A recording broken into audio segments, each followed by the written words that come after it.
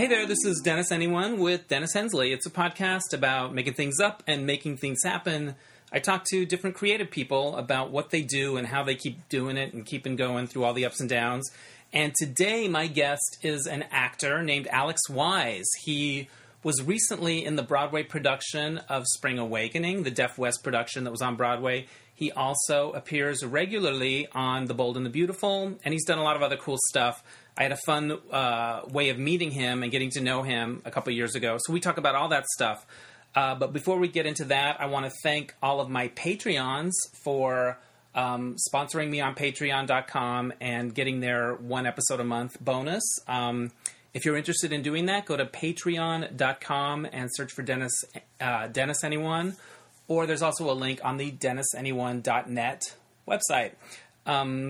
That's also where you can email me or you can donate to my virtual tip jar. It helps me keep the podcast going and cover the expenses that come up. And there's also sometimes fun pictures that go with the different podcasts. I would also love it if you wanted to follow me on Twitter at Hensley Dennis or like the Dennis Anyone Facebook page.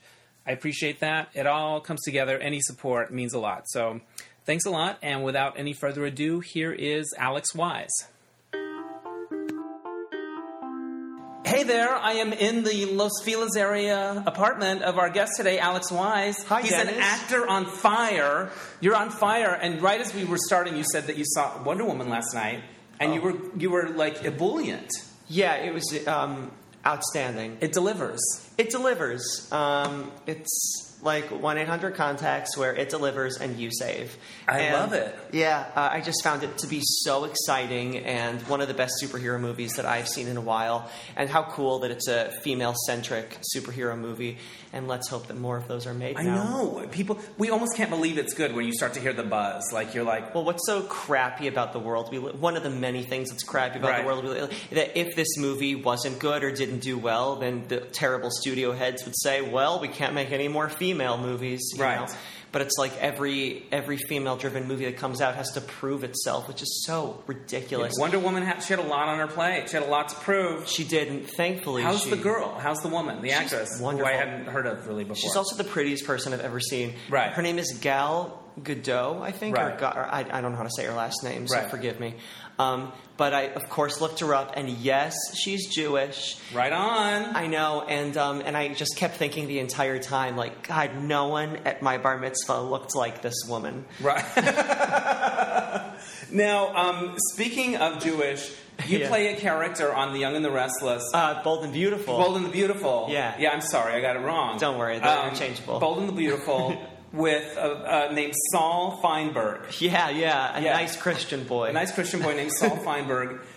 You also were in Spring Awakening on Broadway, the Deaf West production. You were in Iron Fist recently on Netflix. But let's start with Bold and Beautiful. Okay. I can't believe I get that wrong. Oh, don't worry. It's okay. Because Bold and Beautiful is a spin-off of The Young and the Restless. Right. So they do inhabit a lot of the same world. Yes, exactly. There's some overlap. And we also film across the hall from each other. So, right. I get confused sometimes. Where am I going? And then I end up on The Young and the Restless set.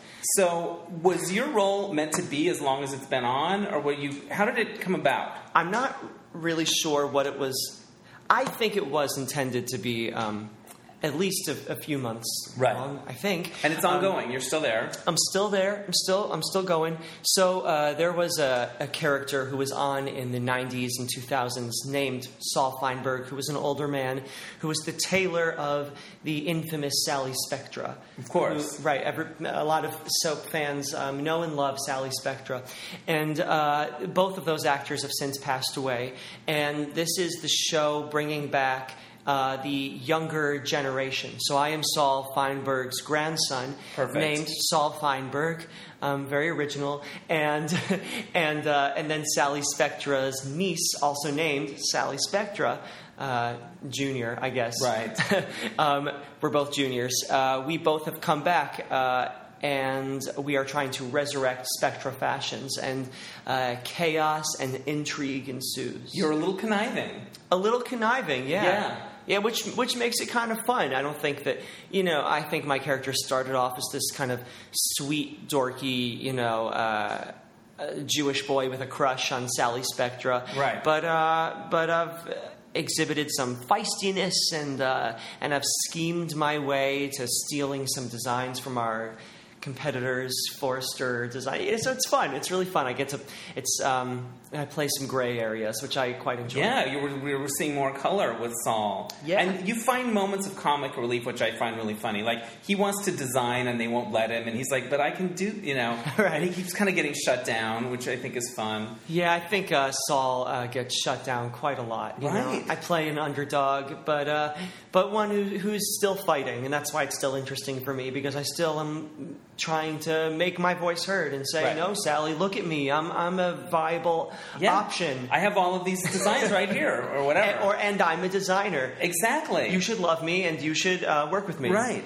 Now, to be on a soap opera and not have a name like Dirk or Brick must be kind of a little bit of a letdown. But your name has history, so it's good. Yes, I'm thankful that I get to play someone who is written into the history books of the show. And at the same time, when I found out my name was Saul Feinberg, I went, aw. Yeah, you kind of want to be on a soap at least. You want to be I want to be Dirk. Yes. I want them to want me. I want them to want me to take off my shirt. Yeah. I won't take off my shirt, but I want them to want me to. Yes, exactly. Yeah. That's what it's about. Are there literally hunks doing push-ups in their dressing rooms on soap sets? Yes, not as many on The Bold and the Beautiful. Right. I think they have more character actors, which I really appreciate. I think they like bringing out the comedy of the show, which I really appreciate. So it makes me feel like I'm not totally a fish out of water. I feel like there is a place for me there. I didn't know there was a place for me in soaps. I had no idea that I could ever be on a soap. I thought that it was for models. I thought it was for...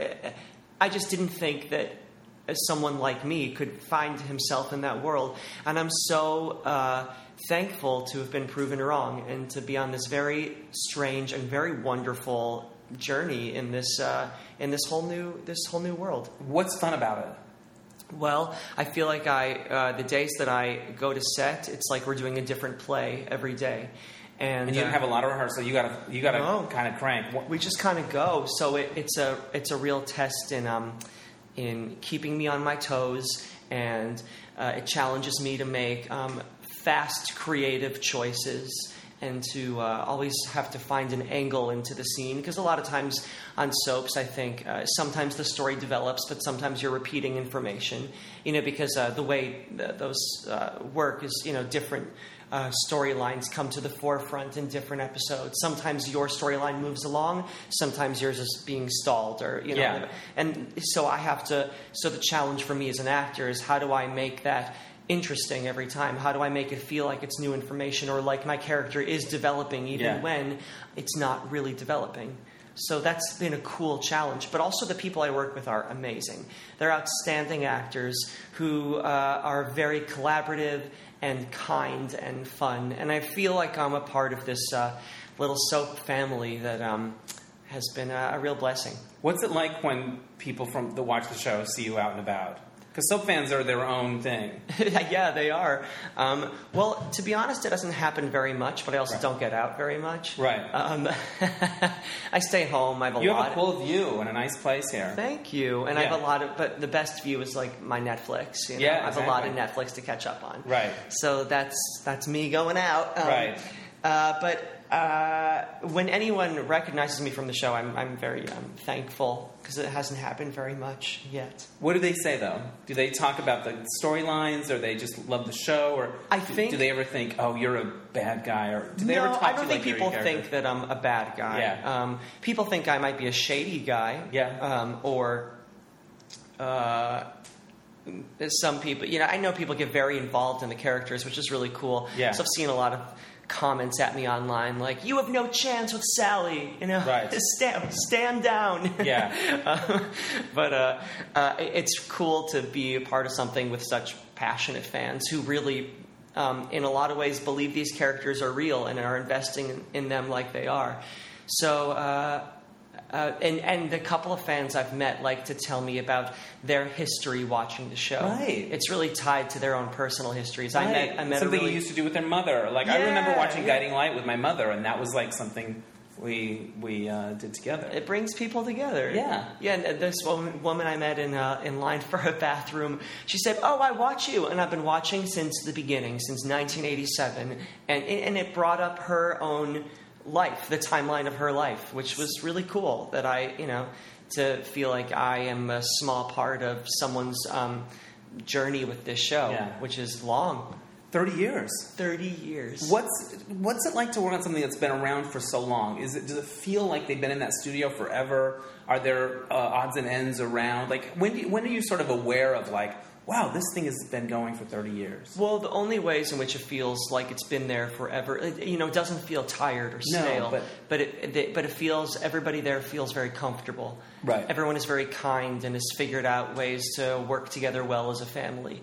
That's cool. Yeah, and I mean that. I'm not just selling my show, Right, but everyone's really, really nice to me and supportive, and they've figured out how to create an efficient and supportive atmosphere. So that's why I'm very glad when I get to go to work there, because it's a really nice place to be. Is it at the CBS lot on by Television City? Yeah, CBS at the Grove. Where The Price is Right is? Yeah, we're right next door to The Price is Right, which is so cool. Please tell me you've spun the big wheel. I have. What's it like to spin the big wheel? Is it heavy? Because sometimes people don't get it all the way around, and you're like, how heavy can that thing be? I only spun it just a little bit to get a feel for it, because, it was, the wheel was sitting in the hallway. This was after hours. Of course. I didn't want to get in trouble. Because if you spin it really hard, it goes around and around, and your chance for getting caught is much longer. I wanted there to be a very short window where I could get caught. Yes. I don't want to get fined or thrown out of there. Know. So I waited until I was one of the last people at the studio. It was probably 10 at night, and everyone from The Price is Right had certainly gone home. I really hope none of them are listening to this podcast, but I also hope they all are. Exactly. And I gave it a little spin. It had some weight to it. You think it does? Yeah. I also don't have a lot of upper body strength. What about the hottie model, the guy on The Price is Right? Is he just around all the time? Who? There's like a male model now that shows off the jet skis. No way. It's not just the ladies. I don't think I've seen him. Yeah. Or maybe if I did, cute. I just thought he was someone on The Young and the Restless. Exactly. Which, I don't. My favorite thing about when Bob Barker used to host The Price is Right, if somebody didn't get the wheel all the way around, he had so much contempt for them. Like, because you have to redo it if it doesn't go all the way around. It's not a valid spin. But contempt? It really was underneath, like, oh, give it another shot. Like, he was really, oh my God. I felt like it was like a pet peeve of his, and you could just see the daggers in his eyes. But all right, I'd Susie, like to try it again. I'd like to see him spin the wheel. I know. The only thing he doesn't work out. He just holds a microphone. I know. Here I am bashing Bob Barker on your podcast. I don't know if he's dead or not. I think he's alive. Okay, good. I'm glad. And I say that based on nothing. Yeah, I love it. Are you around all that? The Plinko boards around? And all of them. All the sets are all in the hallway. I walk by all of them. That's so cool. I've taken some secret pictures in front of the sets and sent them to my family. I love it. Another great thing in that hallway is I believe it's the Young and the Restless soundstage where I think it's that one, where they filmed the Judy Garland show. Oh, wow. And so Judy Garland's piano is sitting in the hallway of oh my goodness. CBS. And so I played Over the Rainbow on her piano. You have? Yeah. By yourself? Were you just there alone? Yeah. That's I had cool. my friend film it. I put a little clip up on my Instagram. Oh, that's awesome. But I just want, just to have a little... That's an amazing thing. I thought so, too. Is it good? Does it sound good? Is it a good tune? And it's nice? Has a nice touch? Has a nice touch. I didn't know you played the piano, but I'm not surprised. Oh, yeah, I play some piano. That's awesome.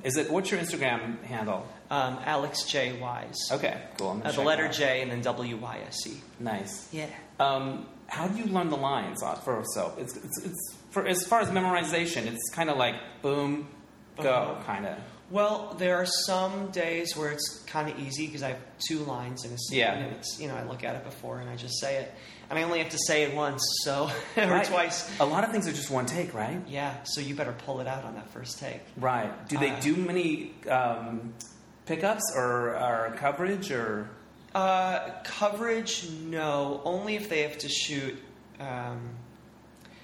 Sometimes they'll do a stop tape. Like if we go from one room into the next room, they have to move all the cameras. Right. And so we pause the tape and all the cameras move and then we continue the scene. Right. But usually they have it all set up where 3 cameras are pointing at you at once. So it's kind of like it looks, the way the set looks, it's all like a 3-camera sitcom, except it's a 3-camera drama. Right. And so you just kind of do the scene as one piece, and then they might go through and do the whole thing again, maybe, or they'll just say, we need to pick up these couple of lines. So why don't we start here, and we'll do these 3 lines, and then they have it. They have it all. That's so cool. Yeah, it's really fast. It's so fast. That's the challenge. You can't be like, I'll warm up and nail it on the 3rd take. No, you gotta just You gotta bring it. You gotta bring it. And there are some things I've looked at of myself on the show and thought, okay, I brought it there. And some things where it's been a learning experience, and I thought I can do this better. And do you get much direction about character or things like that, or do people just kind of know what they're doing and do their thing? And you were hired because you bring it. I think at the beginning they had more direction for my character, but now I have a better handle on it, and also they're writing more specifically for me. Yeah. So we kind of met each other in the middle, and so they give us direction in terms of our blocking, and sometimes some intentions, like, hey, let's tighten this up, and let's make you really convince her on this line instead of playing the sweetness, but really convince her of your plan. Yeah. Things like that. That's cool. It is cool. Now, soaps are kind of, they're not as many as there used to be and all of that stuff. Do you hear much about that in the air? Are people afraid of ratings? Are they worried about the future of the show? Is that theme something that you sense there? Because I think Bold and the Beautiful does well. I think it does well.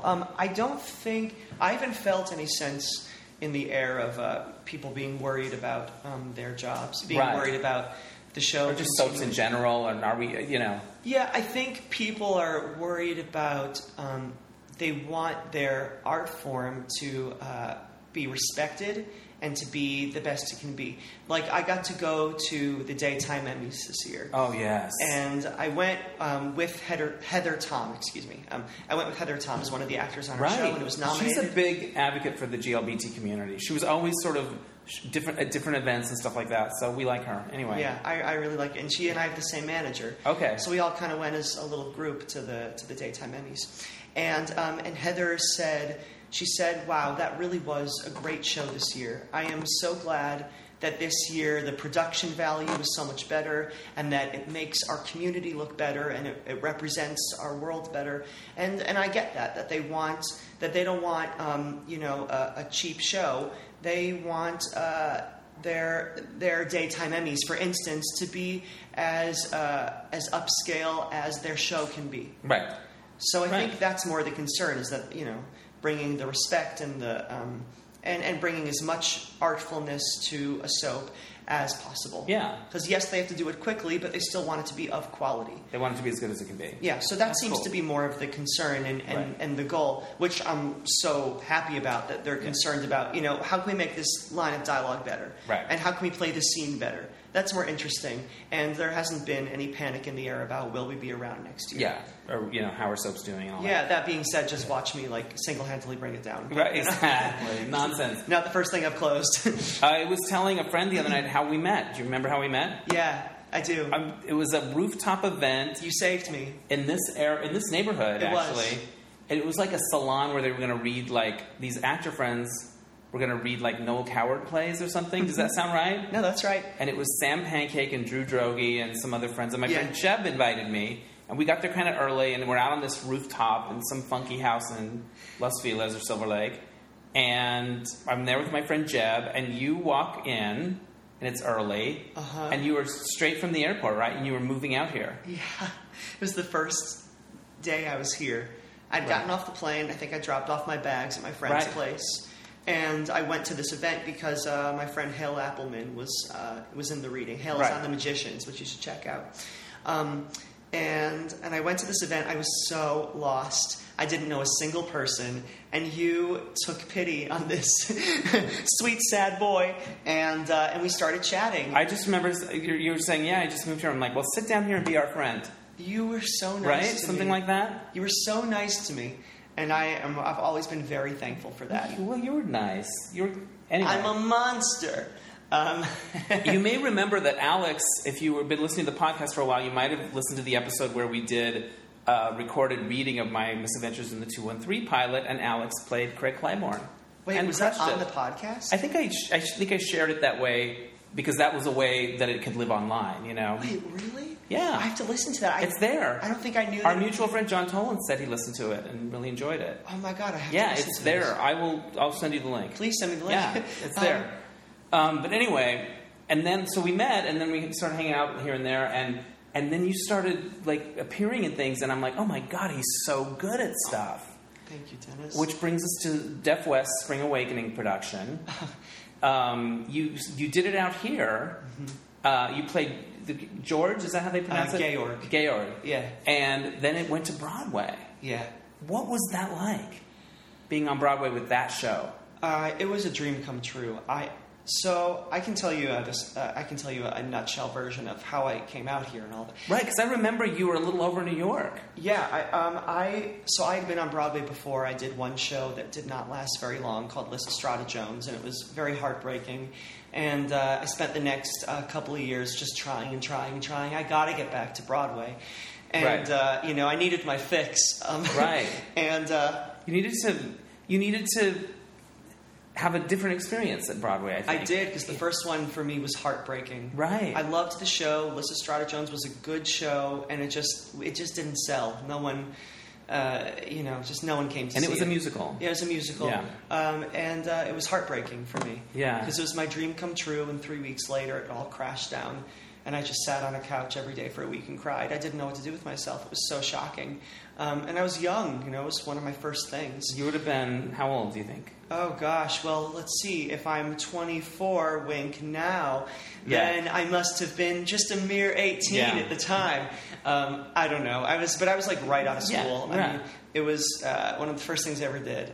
And so anyway, I kept working in New York, but I was becoming disillusioned and having a tough time, and having a tough time on a personal level. And so then LA just kind of started happening to me. I got a job out here on Masters of Sex, and so I came here. I was really into that show at the time that you were on it. I kind of let it go because there's too many shows. But I remember you. You were worked in the hotel where Masters and Johnson used to sort of rendezvous to have sex, like in the second season, or was it the first season? It was the second season. Second season, yeah. Yeah, So, I got to do this one really beautiful episode called Fight. I think it's season 2, yes, episode it's 3. intense. It's really great, and it's a great kind of bottle episode where Yeah. it's really just the two of them, just Michael Sheen and Lizzie Kaplan and me, which was cool. So how did you get that job when you were living in New York? Off a self-tape. Wow. And I'd never worked in Los Angeles before.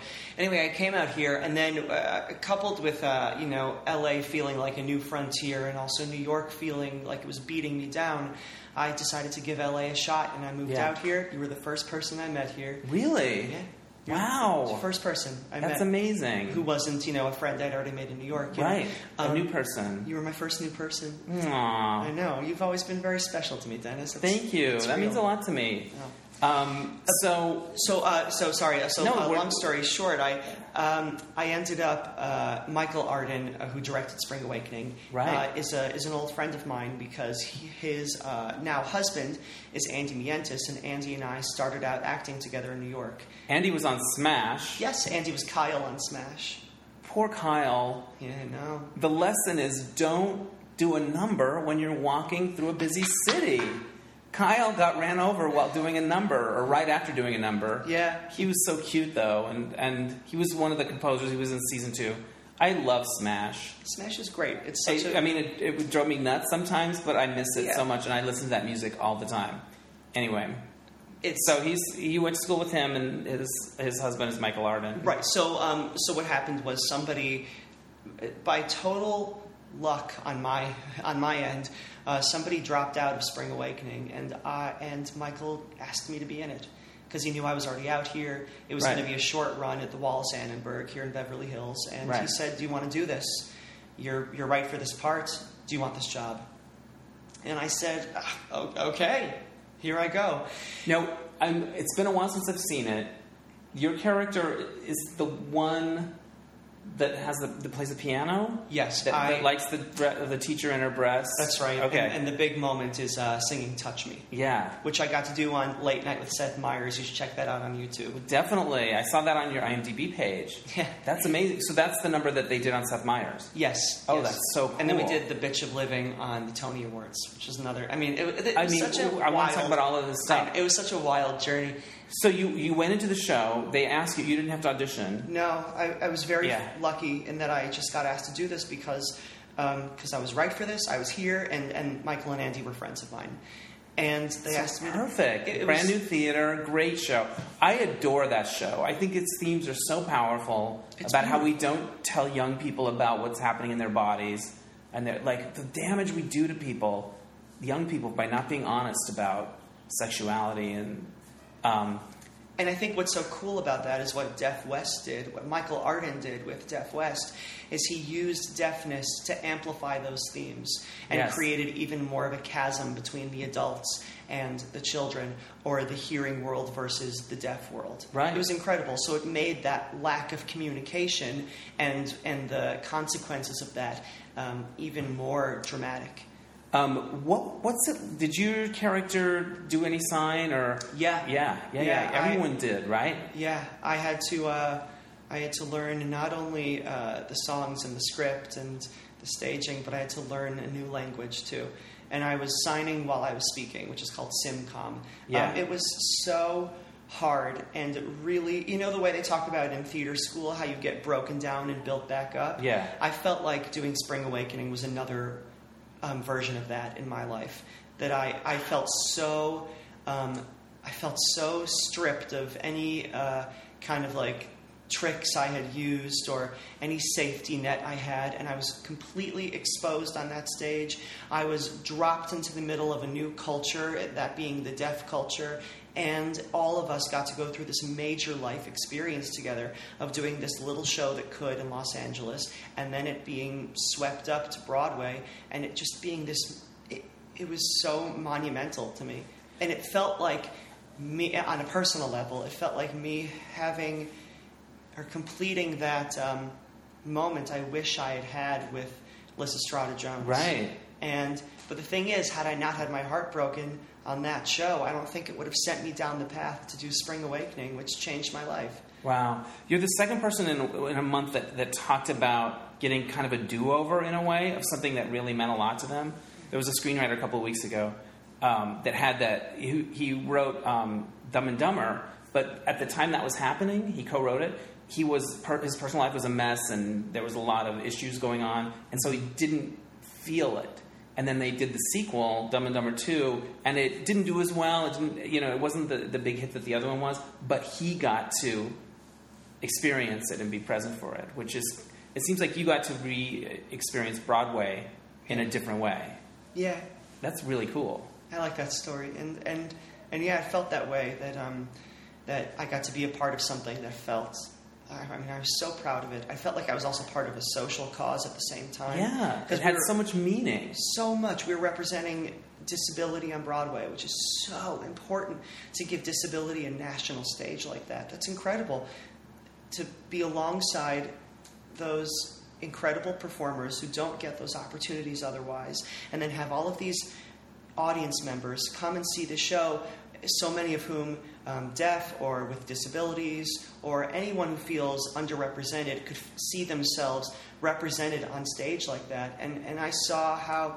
And so I felt like not only was I doing something on a selfish level, I got to have my Broadway moment over again. I got to feel cool. I got, that stuff existed. You got to be a winner. Yeah, and which is great sometimes. Yeah. But then at the same time, I felt like I was doing something important for people. So I felt like I was a social justice warrior at the same time, and I got to help a community and be a part of a cause. Is there a learning curve to how you talk about deafness, or was there a thing of, I hope I don't say the wrong thing, or I hope I don't do something inadvertently that people would be offended by or hurt by, or is there that sort of heightened awareness of this new area, and you really don't want to fuck up? Oh yeah, but what was so great is that all of my friends who are deaf, when I was learning about their language and their culture, and they were so welcoming. They were so supportive and wanted me to learn as much as I wanted to learn. And then what was cool also is they were trying to learn what it meant to move to music. Yeah. And, they were... It was like they were in a different world, too. They were in a musical. Like there's music and, and then the two worlds had to meet. But you didn't have a lot of time. No. How did you learn sign and the show and all of that under the gun like that? Was it just endless hours? Yes, and the first week I went home every day almost in tears. I was so overwhelmed, and I thought, I don't know if I can do this. This is so much. And I just remember... I think it's probably the fourth day of rehearsal. I went home and I just sat alone and had a glass of wine and thought, I'm in over my head. I don't know if I can handle this. Right. But all of us supporting each other, because, the deaf people were in a world that they didn't know, and we were in a world that we didn't know. And so we were all on the line like that. There was an online video, a backstage video that I remember watching, tied to some occasion or something, where the camera went all the way around. Do you know what I'm talking about? Somebody, maybe you posted it or somebody posted it.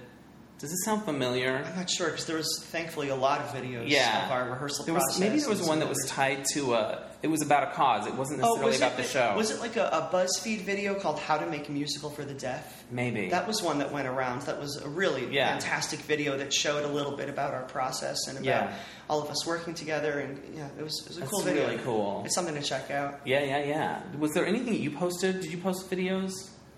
I don't know. I made a comedic video. Yeah, what was it? I remember this. An ongoing joke that we all had is that every time you write deaf into your iPhone, it autocorrects it to dead. Yeah. So, so people would say, oh, my dead friends, and it was just this running joke. Like, So what if deaf was actually dead? So I created a video called Spring Awakening, an autocorrect nightmare. That's what I remember. And I did it with the entire cast. Right. And we... and I represented the deaf people. It started off with a misunderstanding, with someone saying, "Hey, let's see Dead West's production of Spring Awakening. Yeah, it has real dead people." Yeah, and then someone has a fantasy like, "What does that mean?" and imagines, and we kind of do a send up of how people view deaf culture and replaced it with dead culture. Right. And, some of my friends are hard of living. So many plays. It's a pretty ambitious thing to do. Thanks. I did it in one day. It was really from conception to doing it to all of it. Yeah. I did. I think the whole thing was about 24, maybe 36 hours. Is it online now on YouTube? It's still on YouTube. Yeah. And I sent it to the theater outlets, and I said, "Put this up," and thankfully all of them picked it up. That's what I saw, and created and it was really neat. I had this little little moment. Yeah, because what do people need to look for if they're going to go on YouTube? Spring Awakening and autocorrect nightmare. Okay, yay! No. All right, I'm going to post about that too. So when you were doing it in LA, was Broadway a possibility? Was it not something that had been thought about? Like, when did that start to be like, hey, we could take this to Broadway? I felt like signing up for the show, I felt like there was a possibility. Yeah. I just had a feeling. Right, and the show, it was maybe 10 years ago that it was originally on, so it's kind of the right time, maybe. Yeah, maybe. Or maybe a little early. People were saying, it's too soon, too soon. And I was so glad that we got to put many of those naysayers to rest. Because we got to reinvent the show. Yeah. It wasn't just doing it again. Young people still have hormones. Yeah, not a lot has changed. In fact, it's worse. It's worse. I had a feeling when I signed up for it, but of course you never know, and everything is a risk. And, there are things I've had a feeling about before that didn't go anywhere. So. Well, and is there any question when that happens, who they take, who they don't take, or is there any? Yes. Was there any suspense around that? Oh my God, yes. Were you concerned? Were you stressed? Like, or did you feel like I think I'm safe? I don't know. It's like being in a reality show and people are getting voted off. Honestly, it is, and unfortunately, some people we did the show with at the Wallace Annenberg didn't end up going to Broadway. Right. But that happens, and I've been a part of shows that have replaced me. Yeah, so it's part of the business. It is, and it's very painful. Yeah. And it still is happening, and it still will continue to happen because that's our business. I felt like there was a good chance I was going to go. I felt like I was really a part of this cast. I felt like I was going to go. That being said, I had been replaced before. I know I'm going to be replaced in the future. Yeah. And I was trying to keep my heart safe. And so I was really... just trying to keep my heart safe might be the name of this podcast. I take a quote and make it the thing. Unless you say something dirty or something. It's funny. Well, that's a good title. I know. What was your favorite moment of the show to do? Where you're like, oh, here it comes. Touch me. Yeah, because you have that great, powerful... Yeah, I got to... And it's kind of like, it kind of comes out of like, oh, shit moment. Like, you know, like, because it's later in the show, right? It's in the middle of the first act. Middle of the first act. And we... and I got to stand and you stand on a chair. Yes, you stand up and like... And just... And everyone is... It was incredible. And I got to have my big diva moment. What does it feel like to have a big diva moment? Well, sometimes in a show like that. Well, to be honest, it was one thing I wish I could go back and redo is I wish I would go out less after the show and like have fewer drinks. Right. And then I think I would have been a little more vocally consistent. On the day... Yeah, well, I think something you learn as you get older is that you're not invincible. Right. And that's something I learned through that show, is I'm not invincible, and I need to take better care of myself, especially when I'm doing a musical. When I interviewed Celine Dion... Wait, did you interview Celine Dion? Yeah, but it was right around Titanic for Cosmopolitan magazine. Oh, my God. And she talked when we were doing the thing, but otherwise she was very like, I'm not talking. She probably had a lot of appearances to make around that time. She was very disciplined. I just remember like, oh, she is taking care of that voice. Yeah, that's someone who respects the moment that they are in also. Who knows that they are there to serve that thing happening around them. And I did do that to an extent. That being said, I should have had just a few, some fewer Jack and Gingers. But I got to stand up on a chair and just kind of wail with the... That's what I loved about it. It was the staging of it, where you were, and the largeness of it. Yeah. Oh, that's so cool. So many nights it felt thrilling, and a few nights it felt terrifying because I knew I wasn't vocally up to par. Right. That being said, I was doing 8 shows a week. It was exhausting. I know. It was so hard. It was so hard. And here's something that's funny. I think I can say this on a podcast. Like, it's not that scandalous, but like so many of the deaf actors, some of the deaf actors, they could go out and drink and party, and it wouldn't matter. They didn't have vocal cords they needed to rest. Right. They needed to mentally show up for the show. Right. And physically show up for the show. But vocally, fuck it. You right. know? So they were, So they were a bad influence. They were a bad influence. And Those fuckers! Those fuckers. And they'd come to the show with full-blown colds and be like, I'm sick. And I'd be like, great, okay, great. Now let us, be on stage together and like slobber all over each other. Yeah. And then when we would get sick, that'd be an issue. Yeah. But, it didn't affect them in the same way because... And that's an interesting aspect of this particular show. Yeah, there were so many things that were specific to this show that I had never even thought of before, and this was one of them. What is it like on Broadway to come out of the stage door and say hi to the fans? I always, when I go, and if I take part in that, I'm always interested in how people are. I remember seeing Anthony Rapp do Rent here not long ago. Or no, he did the other one, If Then. And I saw him work the line, and he gave everyone a moment, but he kind of kept it moving. And I was like, that is masterful. Like he gave people what they came for, and acknowledged and was grateful, and That's and what I had to but he learn kept how it to moving. do. Yes, I had to learn how to do that. Yeah. Some nights there were 100 people at the stage door barricade, yeah. and I had to show, give them a moment, and let me just say, I mean, walking out of a stage door is an incredible and kind of overwhelming experience. And every time it happened, I knew this is a rare moment. Right. And I You never took it for granted. No, I cannot take that for granted. I think there was maybe one night that I skipped the stage door, and it's just because I was sick, and I needed to just, I couldn't. I just couldn't. But every night I would try to, give those people, those fans, FaceTime and time to. I don't know. I mean, I get flustered talking about it. Time to connect about this experience that you shared. Yes, thank you. I mean, I get flustered talking about it because, at the same time, at the same time, it exists in me where I'm like, I want that star moment, and I'm, and that part of it feels so good. The other part of me feels like I am so, I want to hide, and I can't believe that these people are here to see. Both of those things exist in me, and they're fighting with each other. Right. And I just try to put my ego aside, say thank you, move down the stage door line, be thankful for the moment, and know that what these people are responding to, especially with Spring Awakening, is a lot bigger. Right. There were probably a lot of deaf people in the line. Oh my God, yes. So if somebody who's deaf is in the line and they speak to you in sign language, would you understand much of it, or did you kind of learn what you needed to learn for the show? No, I really learned as much as I could. That's incredible. Now I would say I'm conversational in sign language. In ASL, I could talk to anyone. I could understand a lot of things, but I'm not fluent.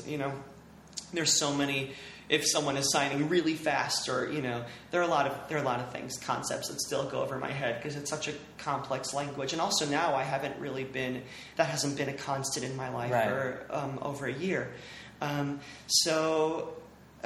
I would always try to sign with anyone who was deaf, so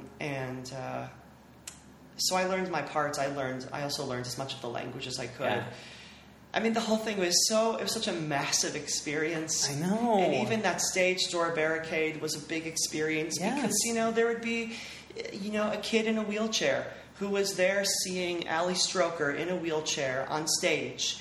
And they'd never seen someone in a wheelchair on a Broadway stage. And that's just... On Broadway. Having the Broadway, being a Broadway star. Yep. Ali was the first actor in a chair who actually needs a wheelchair on Broadway. She's the first one. Wow. And what was so cool to see is what that meant to people. Yeah, to see what that meant to people. It was incredible. And I'll never fully be able to take all of that in. Do you remember any particular people in line that stories that stay with you? Well, there were a lot of kids who would come again and again and again, and I would develop little friendships with them. Nice. Really nice, wonderful, teenagers or young adults who were there, who appreciated the show, and I saw that a lot of those fans would become friends with each other, and it was a bonding experience for them too. Yeah, so a lot of those stage door barricade fans became they had their community. It was just. What's it like when you see the kids that you were in high school? Oh my God! When you see the theater kids. Well, there were some times that I would see a kid and I'd be like, oh my God, that child is me. And I talked to that kid for 15 minutes. Right. And I would try really hard to give kids the kind of inspiration that once in a while I got when I was a kid. There are a couple of moments. My eyes are watering already just thinking about it. Well, when you're a kid, I think most of what I heard when I was a kid, I got a lot of nice reinforcement, but I also got a lot of, hey, have your fallback career and be careful and just, actors don't make it. And I think that's what I internalized more. Right. But there were also a lot of actors who I would meet at a stage door barricade. I had a couple of moments and they just changed my worldview, and I saw myself in them and thought, oh my God, there could be a place for me. Right. And maybe I could be there too. Maybe I could be on the other side of that barricade one day. Yeah. And so when I got to be on the other side of that barricade, I did whatever I could to be so kind and appreciative of the kids who were there. And when I saw that kid, and it happened a few times, that kid who was me, and there were a few of them, I really tried to talk to them and know them and inspire them and make them feel I did my best. Validated and hopeful and Yeah. Good. I bet you were wonderful at that. I really tried. I'm a huge Duncan Sheik fan. Was he around? Yeah, he was around. What's he like? What's your favorite memory He was of him? kind of like a cool, laid back, kind of like, kind of like a dad. Just kind of like a cool dad. Right. Okay, I'll take it. Yeah, he was great. I mean, he was so excited. And I think he probably wasn't expecting to have this musical have this moment at this time. So it was kind of like, wow. Yeah. Yeah, that's true. I think he was just thrilled. He was thrilled, and he worked closely with the band. I was not a part of the band. Yeah. I know he worked closely with them, and I think they have more personal relationships than I do with Duncan. But he was there, and he was so excited, and just wanted everyone to take the reins and make some magic. I love it. Which is really cool. How long did it run? It was a limited engagement. I think we did 22 weeks. Oh, so you knew there was a hard out. Yeah, there was a hard end to it. So it wasn't like, we're closing. No, it was wonderful. We did our time. So it didn't have that feeling of, yeah. I did my time in prison /heaven, and I left. What was it like when it was over? Did you have like postpartum? Oh my, yeah, I did. But it was also such. I guess you can probably tell from me talking about it. It was such a loaded experience. It was also full of so many life experiences. Like everybody moved. Everybody had like breakups or the starts of relationships. Someone had cancer. So people were everyone was like going through things. They were in it. Everyone is in it, and so there was so much like life stuff happening. My friend's father, one of my castmates' father suddenly died during the show. Krista Rodriguez was going through her cancer treatments up until the beginning of previews. It was nuts, and there was so much. So when it ended, even though it was really sad, I was relieved. Yeah, you just want to go to a Korean spa down on Wilshire and have a woman walk on your back. Yes, please. Yeah. That's my thing. I have a woman named Betty that walks on my back. I'd like her number. I would love to hook you up. I think she's amazing. Okay, cool. Okay. What was my other Spring Awakening thought that I had? Oh, did that experience change New York for you? Because when I met you, you were a little over New York. Mm-hmm, it changed it, yeah. That's cool. It made me feel... the New York theater community is so incredible and can also be so vicious. I mean, this is not news to anybody, right? But I have experienced, I think, all sides of that, and I'm sure there's still going to be more for me to experience in my lifetime. But it was really nice that while I had spent time feeling rejected by New York, I got to also feel embraced by New York. And then I realized also, past all of that, past some more experiences, that none of it matters. And the thing that really matters is how I see myself. So that's really what I'm trying to work on, and I just kind of go where the work is. That's awesome. That's so powerful. Talk to me about the Tonys, performing on the Tonys. Oh my Because that clip's going to live on in gay bars all over the world. It's going to live on YouTube. It's going to live on. It's going to be what kids like you look at. Like it's not just what happens on the broadcast. It's what it plays in perpetuity. Yeah. Yeah. It is. It is. I mean, I used to watch all of those I had all the VHS tapes of the Tony Awards. Well, for some great shows, that's all you got was that Tony performance. You can't watch it on, Although I will say this, they shot Newsies at the Pantages. Yeah. And Disney showed it in theaters for a few days, and they shot the shit out of it. It's so cinematic. The camera moves, and I just sat in the theater and cried through the whole thing because it was so. Musicals have that power because they're kind of working on all the senses at once, and they can just overwhelm you even if it's not sad. And so I hope that more musicals do what they did with Newsies because it was like a great document of a show, I hope so too. I wish we had been filmed. Yeah. Oh well. Yeah. They should have. Anyway. It happens. The Tonys. The Tonys. Well, because nothing can ever be light and easy, the day of the Tonys was also the Orlando shootings. Oh, that's right. Yeah. So I was... so that aside, first off, I was so thrilled. The morning of the nominations, I got together with a few of my Spring Awakening friends. We woke up early, we got some bagels and coffee, and we watched, and we were just going to be at peace with whatever, but we couldn't miss it. We knew our show was up. And then we were nominated for 3 awards, and we were crying. Best Revival. Revival, Best Director, Yeah. Michael Arden, and Best Lighting. Yeah. And we should have been nominated for Best Choreography. Spencer Liff was robbed because he did some of the most beautiful work I've ever seen. He's a So You Think You Can Dance guy. Yeah. And when they cut to him in the audience, I'm like, he's cute. He's a handsome guy. Yeah. And he got all of these people who were not dancers, and half of whom were deaf, and one of whom was in a wheelchair, to move across the stage and create this visual story and incorporate a different language into the choreography. What he did is monumental. And he's going to work forever, and I just think he's a genius. So he was robbed, and that was sad for us. But we were thrilled that the show was recognized, and thrilled that meant we were going to perform on the broadcast. And I was so scared.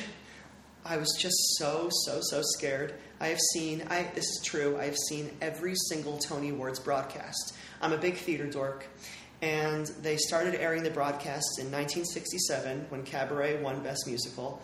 And I believe Alexander Cohen produced it. Like this, I'm such a theater dork. I love it. And I've seen every single broadcast. And now the fact that I got to be on one, see, now I get a little emotional.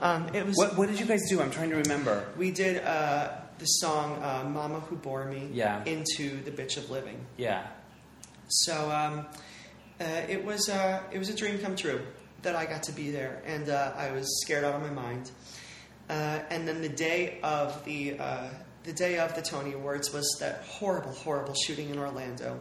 And then I knew how it was reinforced even more how important it was for that night to give people an escape and to give people hope and to give people this beacon to look to the way I had looked to it so many times when I was a kid. It was a very heavy experience for me. So I was... That's a lot. It was a lot. It was really a lot. And I was and also thematically, your show talks about those themes of young people and sexuality and accepting people who as they are, and all of those themes that were and we were about to also relevant, and we were about to give deaf people a national stage. That doesn't happen a lot. And I got to stand alongside them. That's amazing. Were you in your body when it was happening, when you were performing? Did you feel like do you remember like doing it?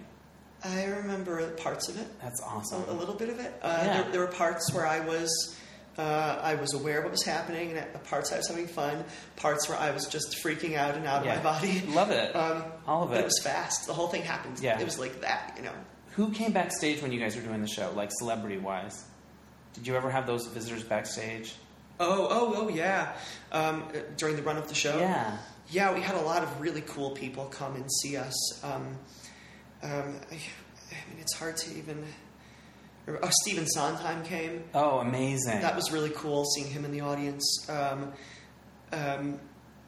There were a lot of great people who came because they're friends with Cameron Manheim or Marlee Matlin, both of whom were in the show with us. And so it was... it's hard for me to think, but I know a lot of impressive people came to see the show. Yeah. Well, I was reading online about you, and it sounds like you did a reading recently of a musical that's based on one of my favorite movies. Oh, it was great. The Talented Mr. Ripley. Yeah. And it's Stephen Schwartz? No. Well, he was... I felt like he was in one of the posts that I read. Yes. So tell me about Talented Mr. Ripley. So it was being developed through the ASCAP workshop. Okay, awesome. And Stephen Schwartz is the head of the ASCAP fantastic. developmental workshop. I'm not sure exactly if his title or the details. Right. But anyway, he was like watching and giving notes on the reading, and it was. So we just did the first act of it, and I sure hope it goes somewhere. And wow. Who wrote the music? Gregory Bonsignor and Aaron Kenny wrote the show, who are 2 young writers, and the writing is fantastic. And I have no idea if it has a life, but I sure hope it does. Who do you play? I was Matt Damon.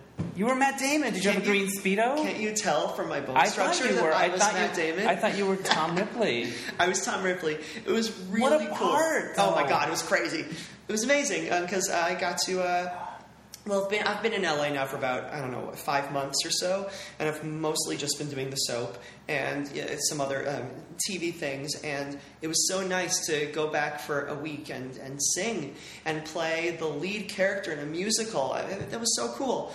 And so I don't know if the show will have a future life. I hope it does. It deserves to.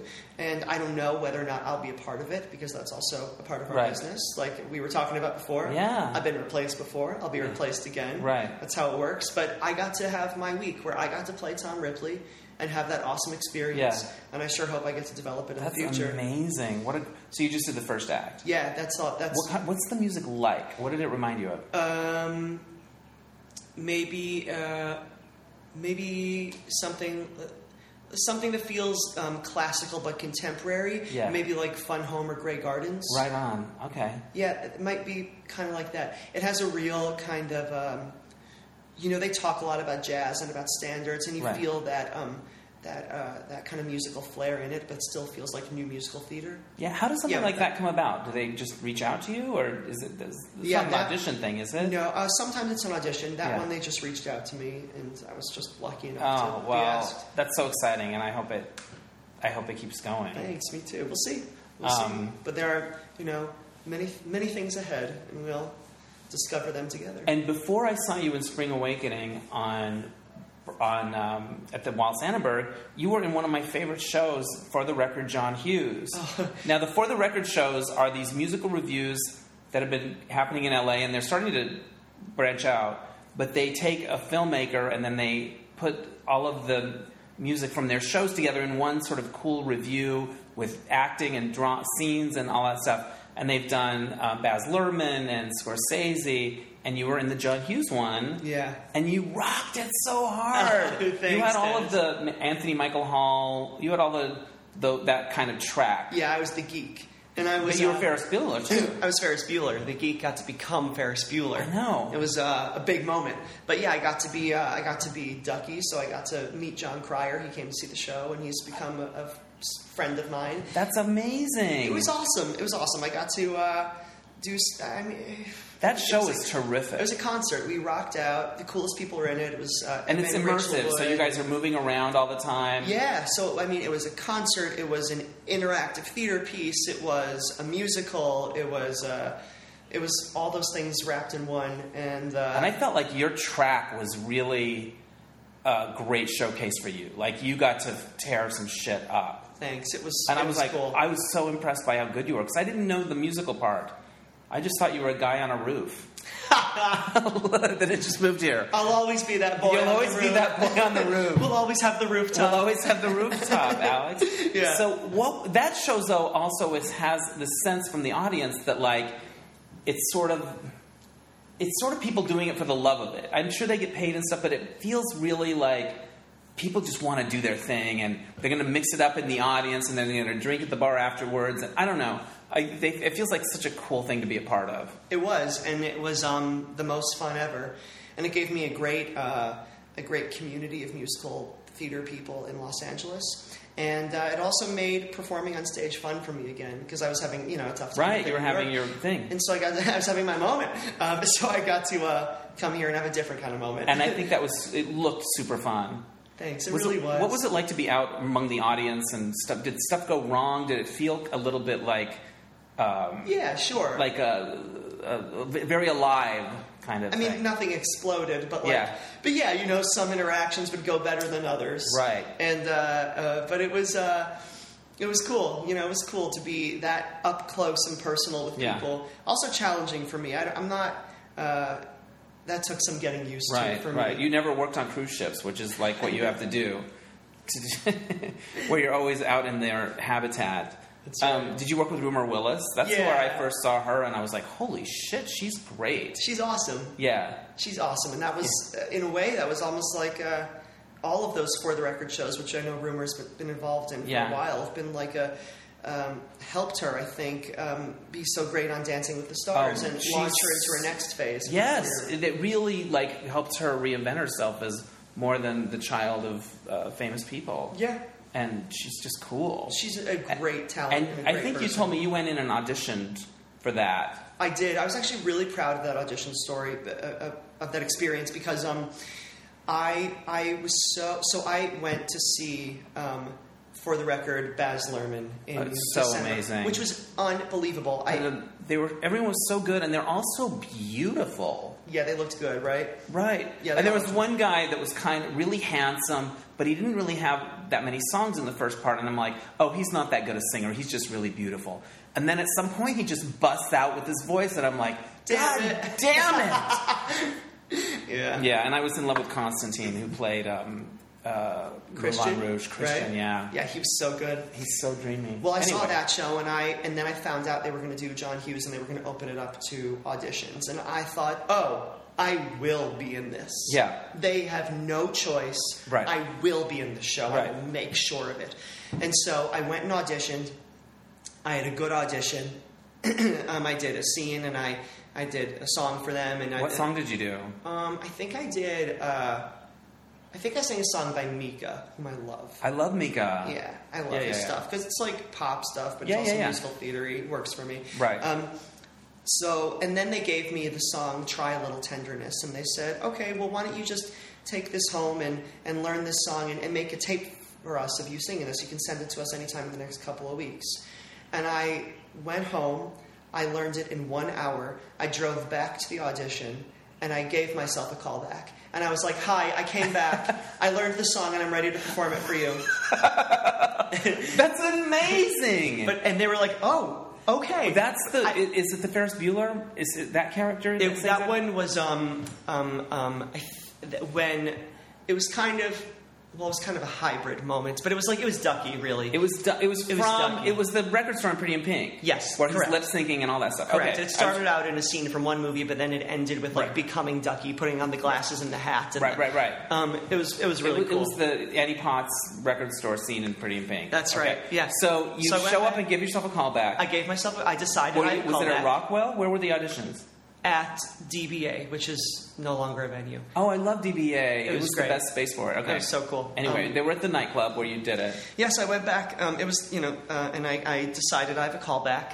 That's amazing. But because it's so in some ways you're very not shy, but you're very and then there's these moments where you really are like, I'm going to make this my bitch, and it's so cool and inspiring. Thanks. I sometimes I want to hide in a corner, but sometimes I can grow a pair and really. I love it. And so I try to have more of those moments because I was really proud of myself. Well, this is one of those great stories where it really pays off. So you walk in, you say, yeah, believe me, it's also not paid off. I'm here for my callback. Here for my callback, and they're like, please get the fuck out of here. Right.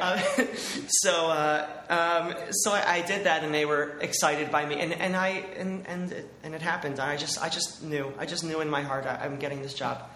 So they were there. It wasn't like there was there somebody else? Did you have to cut in line with people that were waiting to audition, or what? They just happened to be there? And no, their auditions were winding down. Yeah. And so they were at the end of their day. Wow. So I decided I have a callback. I love it. I'm going to start doing that more. What if I just start doing that on all my auditions? I think it's amazing. If I just came back and said, hi, I'm here for my callback.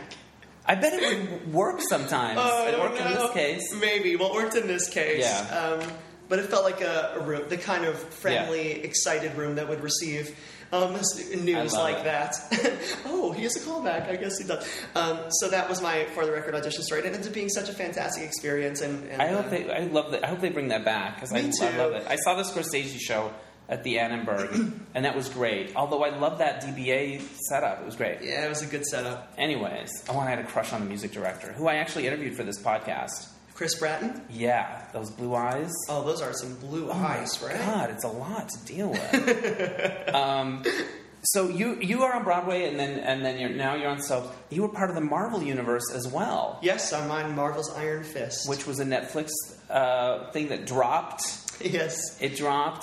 What's it like to be part of the Marvel universe? Did it feel like you were part of a kind of fraternity, or that there were projects separate from you that were connected, or does it just not? It just feels like a regular job. Does that make sense? Well, it felt in filming it felt like a regular job. felt like I'm on a TV show. I'm on a There's cool TV characters show. and a story. There's characters and a story, and I have to say my lines. But I also just knew how cool it was to be a part of this world. Right. And I was just very excited. I got to be a small part of this very cool universe. Yeah. And I don't. It dropped not that long ago, but I don't know if we should spoil it or anything. But what kind of character do you play? I play a very nervous, sweet assistant to the villain. Oh, fun! And I'll just say, episode 9 is real fun for me. Yeah. And I got to have a real moment in that one. That's amazing. What have you been recognized more on the street for? Because I would think Iron Fist fans, Marvel fans are super fans, and that might be one. Or they are. I've been recognized for that a couple of times. Yeah.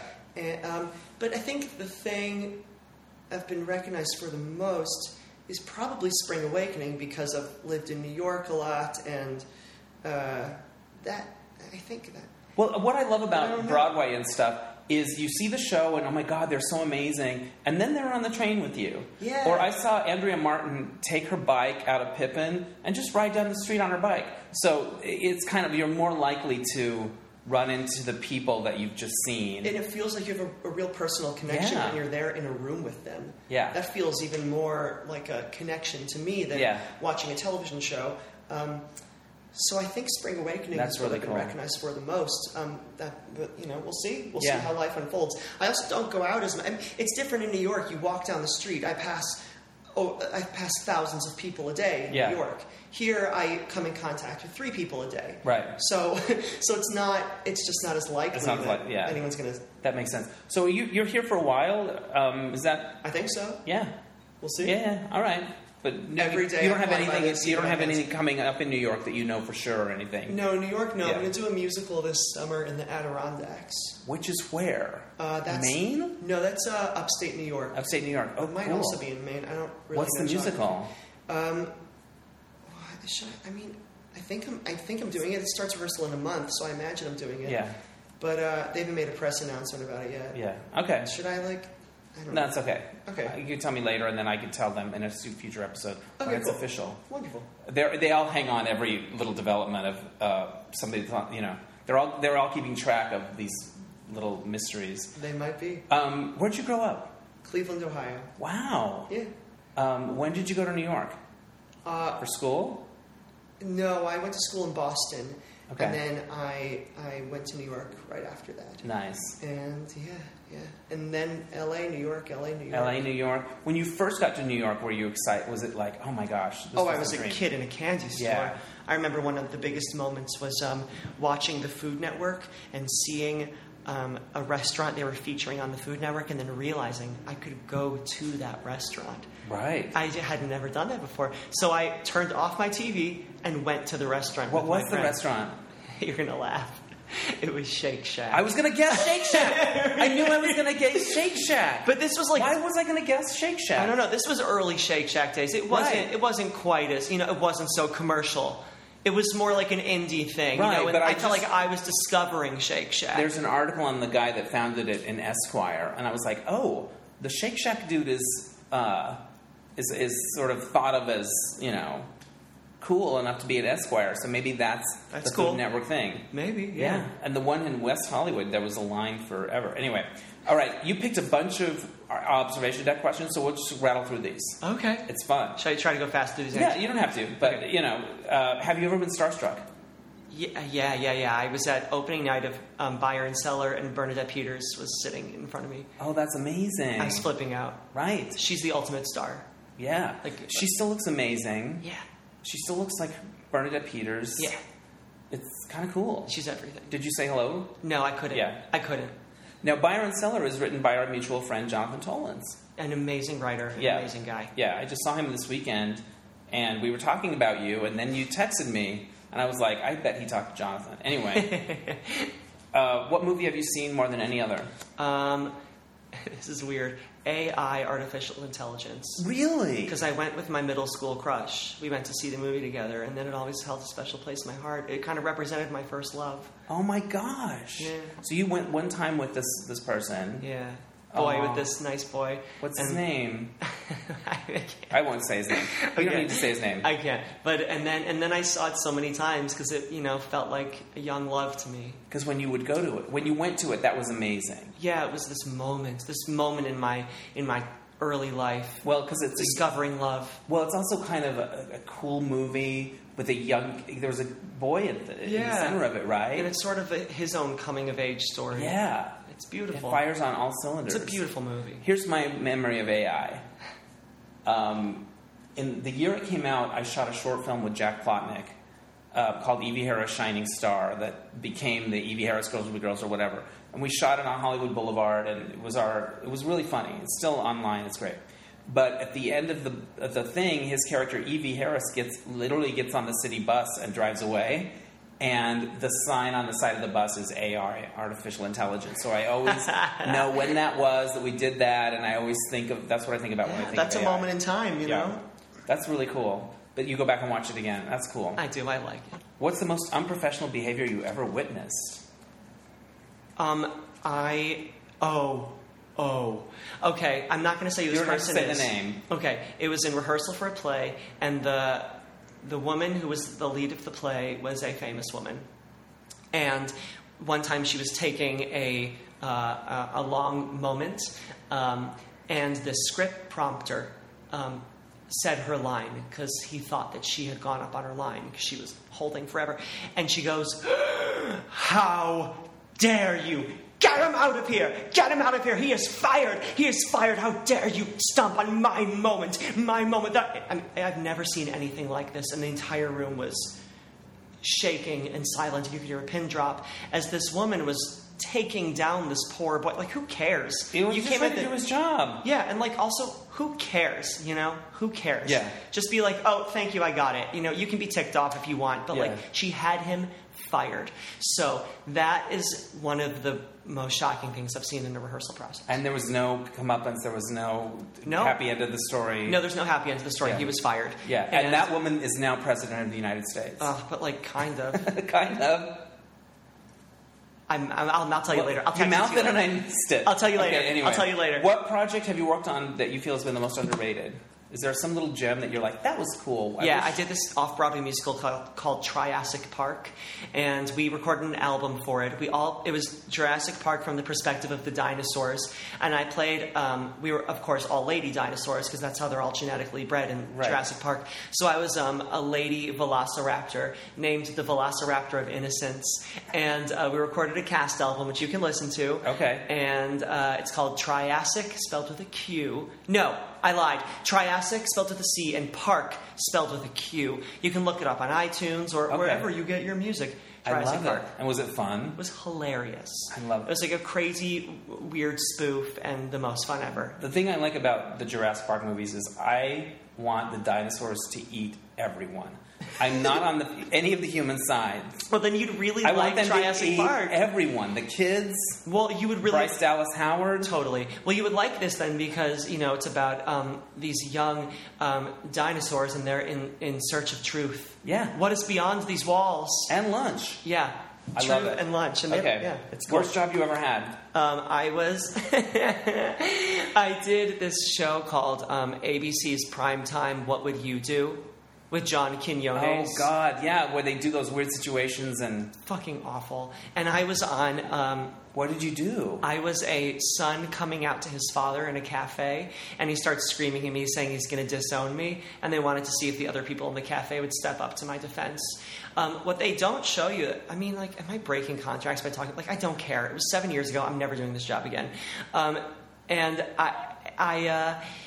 That's so... Oh my God! It was so. What they show is kind of inspirational because they're on the right side of history, showing it's important to step up and support your gay children. Fine, but what they don't show you is that they're manipulating all these people around. And there was one woman who stepped up to my defense and was like, "Don't yell at your son. How could you do that? I would never treat my baby like this." And how?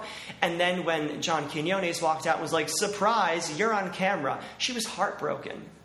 So what the fuck? And she did the right thing. And she did the right thing, and then she felt completely used, and she should have felt used. Yeah. And I felt disgusting. And I never, ever, ever will do one of those things again. Wow. But you had to act your ass off and cry. I had to do it 7 times. I do it once, they take me to a van and wait till the restaurant cycled through. No and then GLAAD award? And not a single GLAAD award. I didn't even get a freaking GLAAD award.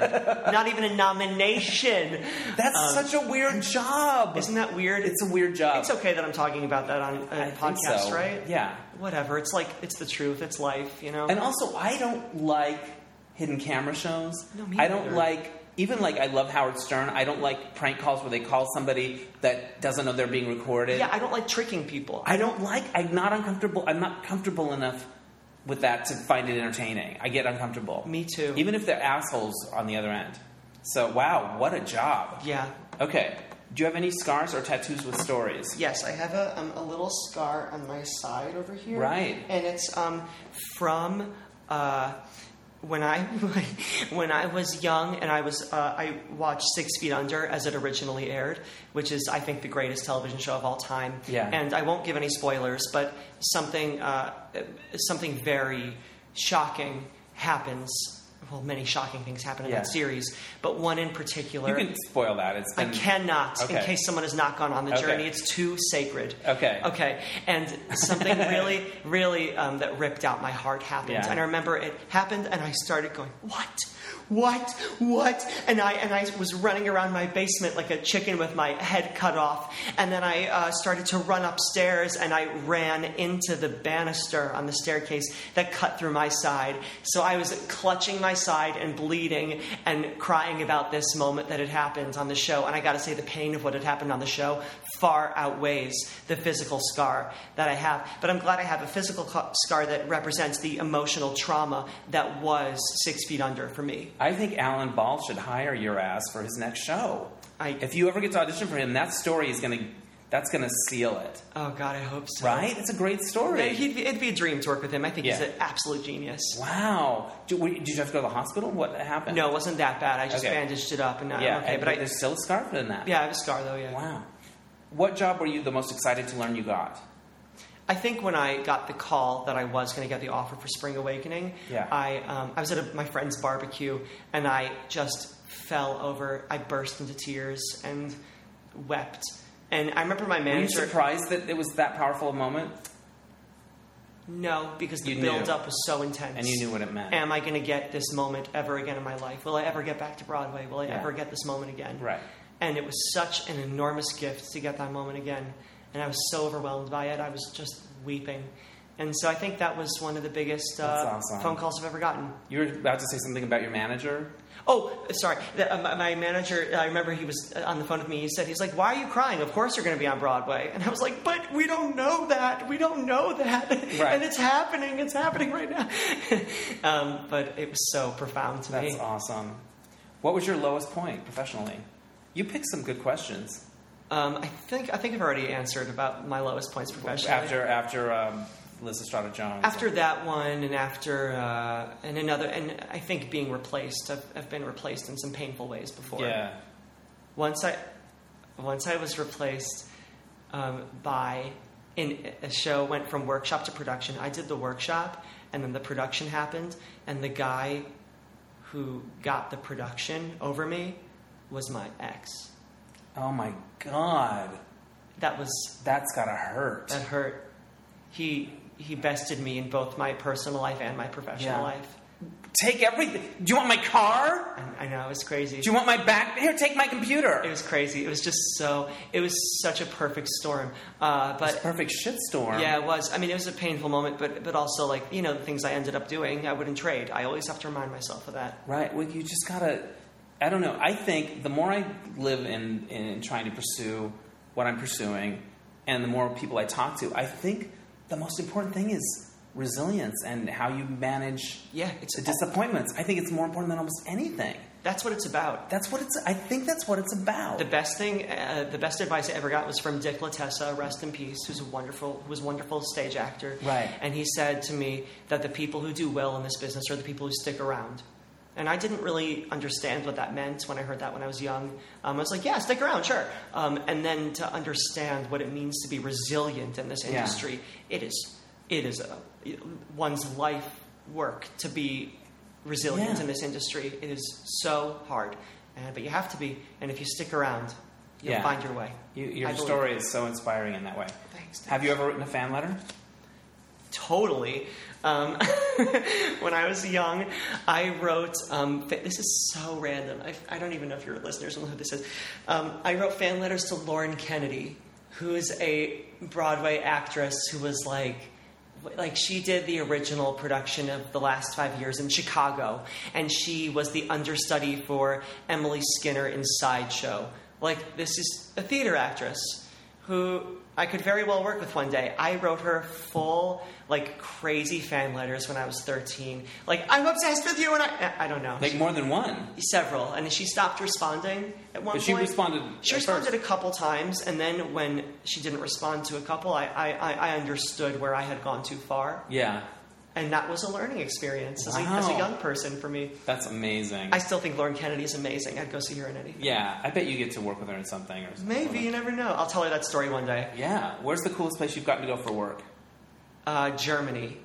Oh, cool. I was just there. Really? A couple months ago, yeah. Also South Korea. Yeah. Did you do shows there? I did a musical in South Korea, and I did a commercial in Germany.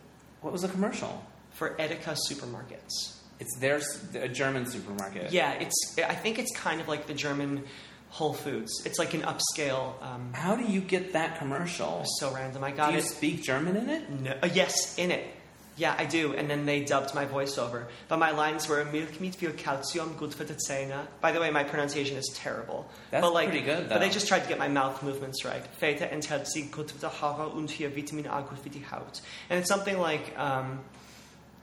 here's milk. It's good for your bones. Here's How do you audition for a German commercial? It was in English, right. And I auditioned in New York. Yeah. And then I got a call, on a Friday morning, and they were like, "Pack your bag. You're going to the airport in an hour." It's crazy. That's cool. Have you ever toured with a musical? Yeah, I toured with Wicked.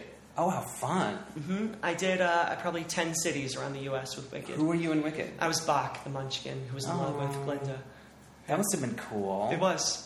I love that so show. Cool. I love that show. Oh. Because I love the music in that show, and I did Pippin, and I used to love when Morning Glow would come on, because I just love that song. What song in Wicked made you feel... The Wizard and I.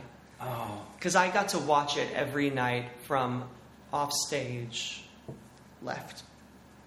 I was offstage left, and I got to watch the last minute of the song, and I would enter shortly after. So I watched her have this big, belting, gigantic moment every night. It's just soaring, right? Soaring. I got to watch her soar every night. Were Jennifer Denoya was Elphaba, and she's currently the Elphaba on Broadway. Right on. And Haley Pachoon was Glinda, and she is in Hello Dolly at the moment. Nice. Yeah. When you're touring on the road, you become like a family, but does it become incestuous, or are people having affairs and breaking up, and there's lovers at home that don't know what's going on? It wasn't that sordid. Right. There certainly was drama, because any little thing is spun into something bigger, especially when these are the only people you see both socially and at work. Yeah. So any little moment becomes dramatic.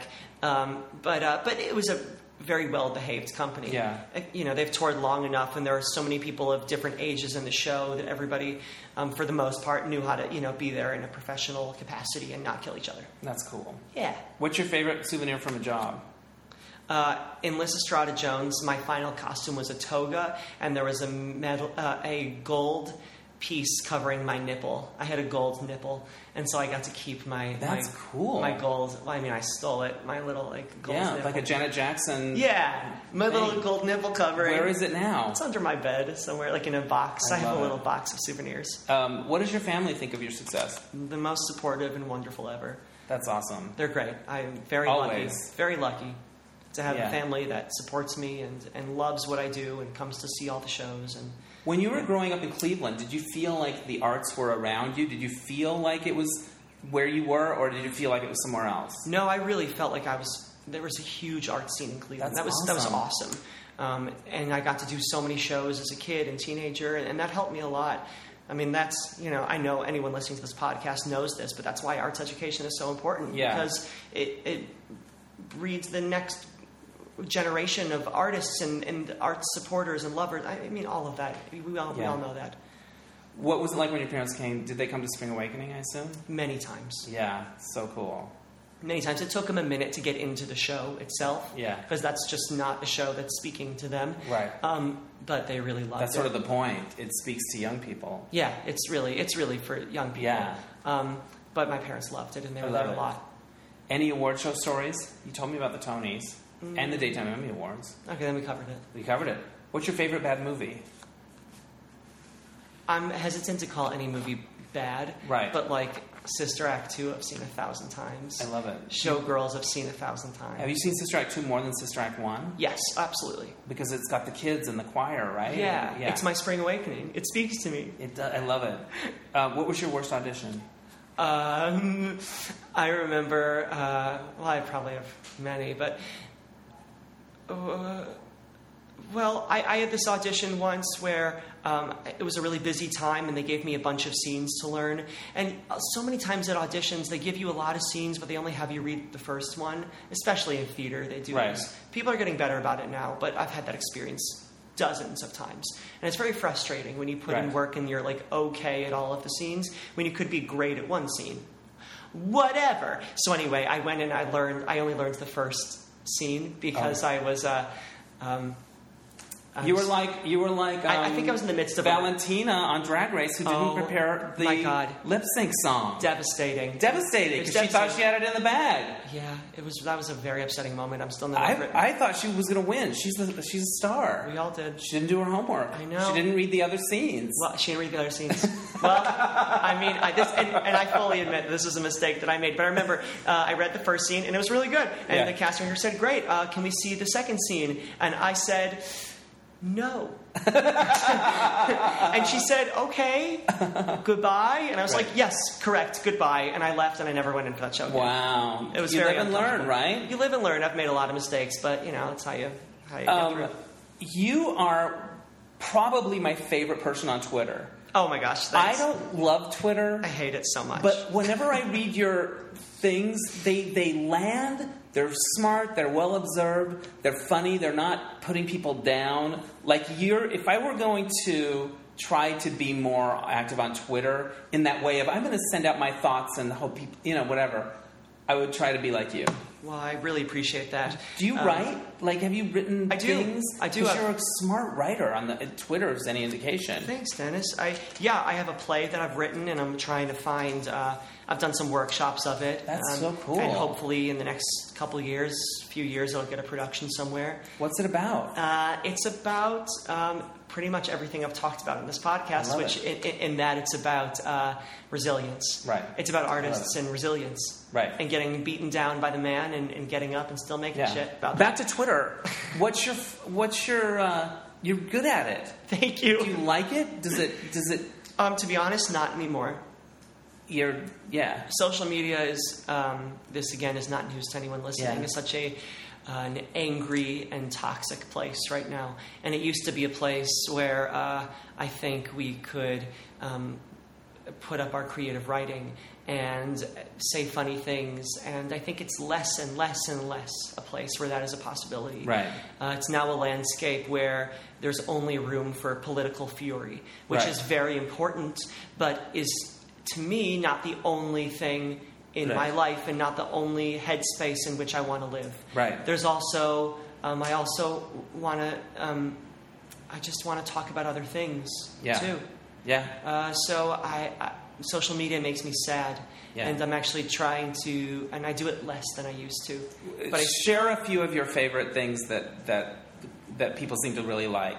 Because you made this observation of like the average human, I'm going to mangle this, spends 3.5 years of their life telling their computer to remind them tomorrow about their updates or whatever, which is true. I do it every day. I'm like, how many updates are there? I don't know, so many. I know. Like, please do it once a week. Once a week. Cut me some slack, MacBook Pro. Honestly, it's enough. It's enough. We get it. You're updating. We get it. Was there one thing that you posted that really seem to tickle people? Well, yes, I have one tweet I wrote that went viral and has almost 2 million notes on Tumblr. Oh my God. It has about almost 15,000 retweets and 2 million notes on Tumblr. And the tweet is, since it's impossible to know which period of my life is in the middle, I've decided to have an ongoing crisis.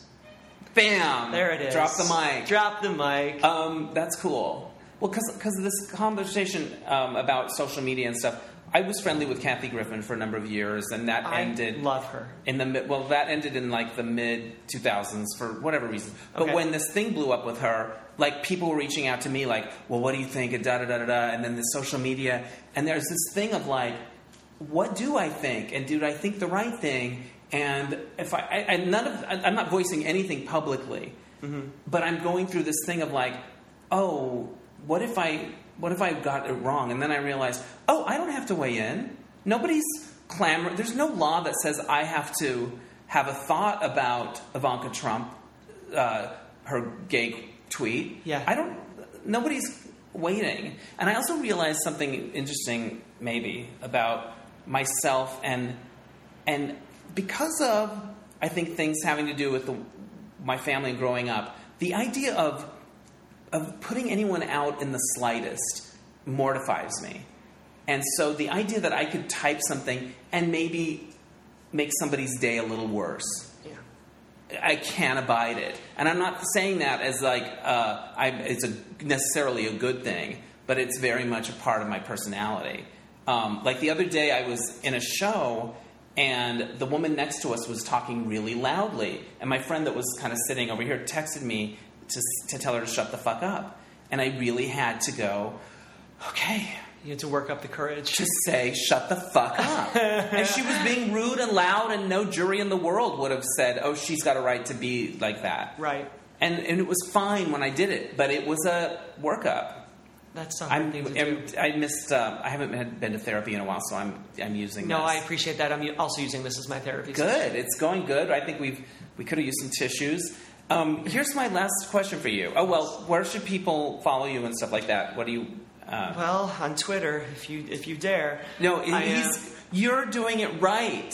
You're doing it right. I don't know. Maybe, but I'm also... They're well observed. They're fair-minded. They're funny. They're smart. It's just everything else that is posted on Twitter just makes me sad. Every time I open Twitter, I get sad. Well, and the thing it's hard for me to feel good about it. And there's a part of us, maybe it's because we're creative or we're trying to build careers, where we feel like it's some responsibility we have. Nobody is saying... You have to comment on Ivanka Trump, for instance. Yeah. You have to weigh in. I think recognizing that is very freeing. Yeah.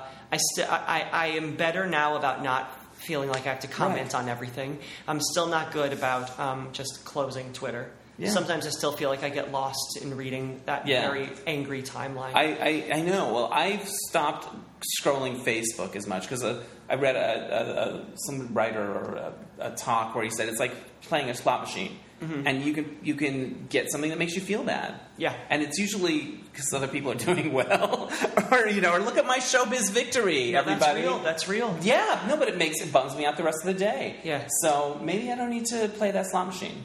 Yeah, but Alex has really fun tweets and smart tweets. Thank you. To answer your question, they never make my day worse. They always make them better. Thank you, Dennis. Twitter is @AlexWise and Instagram is @AlexJWise because some asshole took my name. That fucker. Okay, here's my last question for you, and let me see if I can make sense of this. You have a lot of sensitivity. I know that from knowing you and meeting you, and I think it's what makes you a good actor.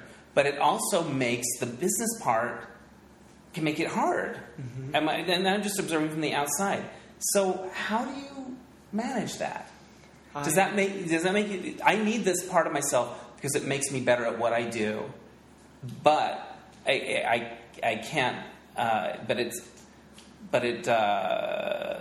It's not an asset in terms of the business. Right, isn't that the great quandary of being an artist? Is that you have to simultaneously be hard and sensitive? Yeah, and knowing how to switch those hats. Yeah, it's and hard. Being able to. It's hard for me. Yeah. I guess all I can say is that the more I do it, the better I get. Well, and you're acting, and I know just from our conversations and interactions that it's something that you actively work on. I do. You don't go, oh, why? You don't. You're aware. You have an awareness of like, okay, what this is and how can I manage it. Yeah. Yeah. I just practice all the time, and I know that the more I get knocked down, I think the easier it is for me to get back up. Right. And you always feel like it is there for you in the work when you need it. And that's part of the job. What, my sensitivity, my openness? Yeah, or you know what I mean, like that you're able to do your thing. Yeah. I mean, to varying degrees. Yeah. Yeah, it's not surefire every time. Right. Some days I don't feel creative. Some days like anybody. Yeah. All right. That last question was a little weird, but I think you knew what I was getting at. I do. I have to pee so badly. I adore you. And I'm so happy that I think you're so talented, and I'm like, I have this really talented friend. He's so talented. I can carry that with me when I drive around. Thank you, Dennis. The respect is mutual, and thank you. Really thrilled I met you on that rooftop. I know, our rooftop. We'll always have the rooftop. And hopefully many more adventures. Yeah, we will. All right, in the 213. Yeah, exactly. Thank you. This was great. Bye. All right. Thank you, Alex Wise, for giving me so much time and sharing your story and your thoughts and your adventures. I could have talked to Alex all day. All right. So this happened. Okay. I was taking this class through the Actors Fund called Managing Cash Flow for Artists. It was 6 weeks. It was kind of intense. There was a lot of homework, and I really got so much out of it. And one of the things that the teacher, Miyata, talked about was finding side hustles to sort of support you and bring in extra income while you're doing your thing or whatever. So I became obsessed with the term side hustle. I think it's one word. Maybe it's two. I don't know. I like to say it. This might be Side Hustle Summer. I don't know. But she also turned me on to a podcast called Side Hustle School that comes out every day, and it's like a 10-minute podcast about somebody and the business they started on the side and how they're doing it and whatever. So anyway, I figured out what I think I want my side hustle to be, and I want to run it by you guys and see if you have any thoughts that you want to share by emailing me, if you think it's a good idea or a bad idea or something about the idea that I should consider. You can email me at dennis@dennishensley.com. Okay, so here's my side hustle idea. I think it's called Lifecast by Dennis Hensley, kind of like Obsession by Calvin Klein. And what it would be an interview that I do very similar to the way I do my podcast, that someone would get or buy for themselves on a special occasion.